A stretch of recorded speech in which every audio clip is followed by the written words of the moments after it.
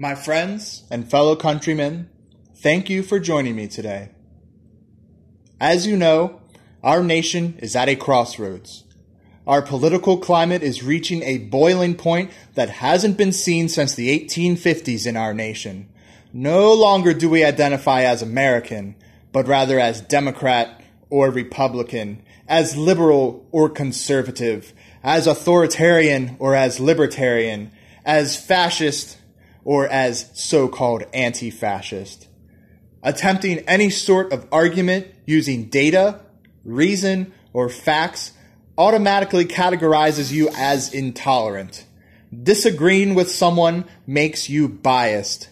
Not sharing a similar viewpoint makes you prejudiced. I am here to tell you today that I am all three of those: intolerant, biased, and prejudiced, and rightly so. Today, we're seeing more communist and socialist sympathies among our youth than any other time in our great nation's history. Young people are feeling the burn and supporting self-proclaimed democratic socialists as if Marxism has become the hip thing to do. These young adults need only to open a history book to see how murderous and destructive communism truly is. It's claimed over 100 million victims alone in the 20th century. Leaders like Fidel Castro and Che Guevara, Pol Pot and Mao Zedong, Vladimir Lenin and Joseph Stalin are not individuals to be idolized, but rather individuals to serve as a warning to the danger of Marxist political thought. If wanting to fight back against the tide of Bolshevist, communist, socialist sympathies makes me intolerant, then by God, I am intolerant.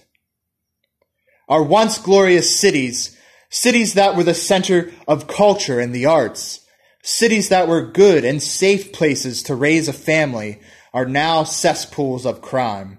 I'd sooner walk down the war-ravaged streets of Aleppo or Raqqa than I would any street in Flint or Baltimore or Oakland or Detroit or New Orleans. Capitalist greed gone wild, companies working in the interest of profit rather than the interest of their fellow Americans drove mighty industries from our cities. This great manufacturing exodus left many of our great cities shells of their former selves. Darkness and crime and drug abuse and degeneracy made a home in the husk of many a former beautiful, bustling metropolis. If wanting safe neighborhoods, revitalized cities, and gainful employment for every able-bodied citizen makes me intolerant, then I am intolerant.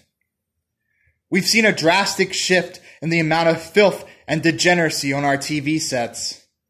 Social media bombards us daily with scenes of child drag shows, men cross-dressing as women and women dressing as men. We have an entire generation of young men who have access to pornographic material at their fingertips. The next great step for the progressives is the normalization of pedophilia. Oh, it sounds outrageous, but there are organizations out there peddling such filth as a normal part of the quote-unquote human sexual identity spectrum. Rather than learning to fish, hunt, cook, sew, balance a budget, fix a two-stroke engine, or any other number of useful things, children and young teens are instead learning about gender identity and disassembling the quote-unquote gender binary. Boys as young as 10 and 11 are entering drag pageants, cross-dressing and sexualizing their bodies in front of willing adults, all while their parents cheer them on, as if parenting is no longer about preparing your offspring for the future, but rather is about showing the world how progressive and cool you are. If wanting the return of our youth's innocence makes me intolerant, then I am proudly intolerant. Children are our future, Ronald Reagan once said. If that is so, and I humbly do believe it is, then our children are a sorry mess. Screen time has become the new playtime. How much easier it is to plop a child down with the latest Xbox game than it is to truly be a parent. Let them have the illusion of accomplishment for a few hours. Books are relics of the past. Playing outside is something that was only done before the advent of the PlayStation Network. In the most vital, formative years, children are learning that sitting in front of a screen, consuming whatever media is assaulting their eyes for hours on end is acceptable behavior. Why work hard at something in the real world when you can have that ever so appealing instant gratification in the digital one? If wanting our children to be productive, industrious citizens rather than mindless consumers of mainstream drivel makes me intolerant, then by God, I am intolerant. The prevalence of instant gratification is destroying our people. Hedonism is the it thing. Our media and television glorifies the lifestyles of the modern day landed gentry. We see the newest brand of designer clothing and we simply must have it. The new smartphone has more features, and even though last year's model still functions perfectly fine, we must have the new one. Our materialistic desires come at a steep financial cost, a cost most American families simply cannot afford. So we get out our credit cards and buy, letting our hedonistic, materialistic instincts and desires take over. We get into piles of debt, making the bankers, merchants, and elites even richer while we continue our fruitless pursuit of the next best thing. No man has ever found his purpose through seeking materialism. No woman has ever felt fulfilled because she had the latest and greatest gadget. Rather than filling our lives with stuff, we should focus on improving ourselves. Finally losing that weight will feel much better than getting the latest smartphone.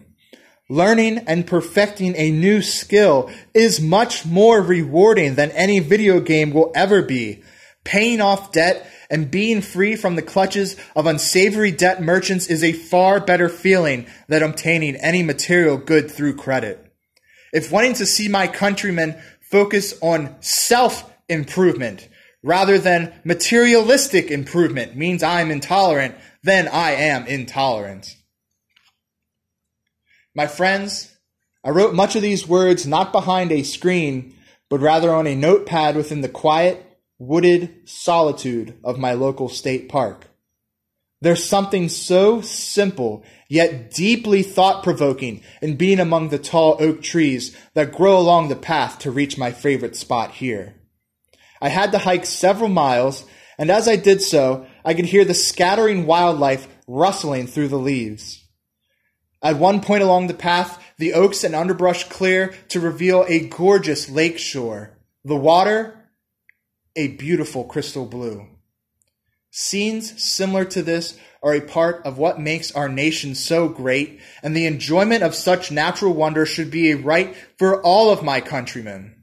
To destroy this great land in the name of business and opportunity, this great land of wonders provided to us through the providence, perseverance, and patriotism of our forefathers, would be an affront to everything they fought and died to secure.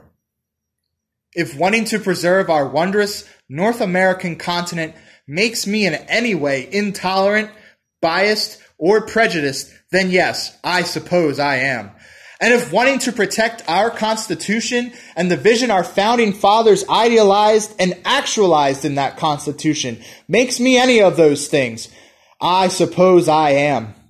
If loving America and hating the Bolshevists and Leninist scum who seek to undermine our constitutionally guaranteed rights makes me any of those things, then I'll proudly wear those titles, intolerant, biased, prejudiced, as badges. A new day is dawning in America, my friends. No longer will we sit idly by as communist sympathizers subvert our people and undermine our freedoms and destroy our proud history. If loving my people, loving my culture, appreciating my history, embracing my identity, and wanting to carry on our proud traditions makes me intolerant, then by God, I am intolerant. And I hope that you will be as well. Thank you, God bless you, and God bless America.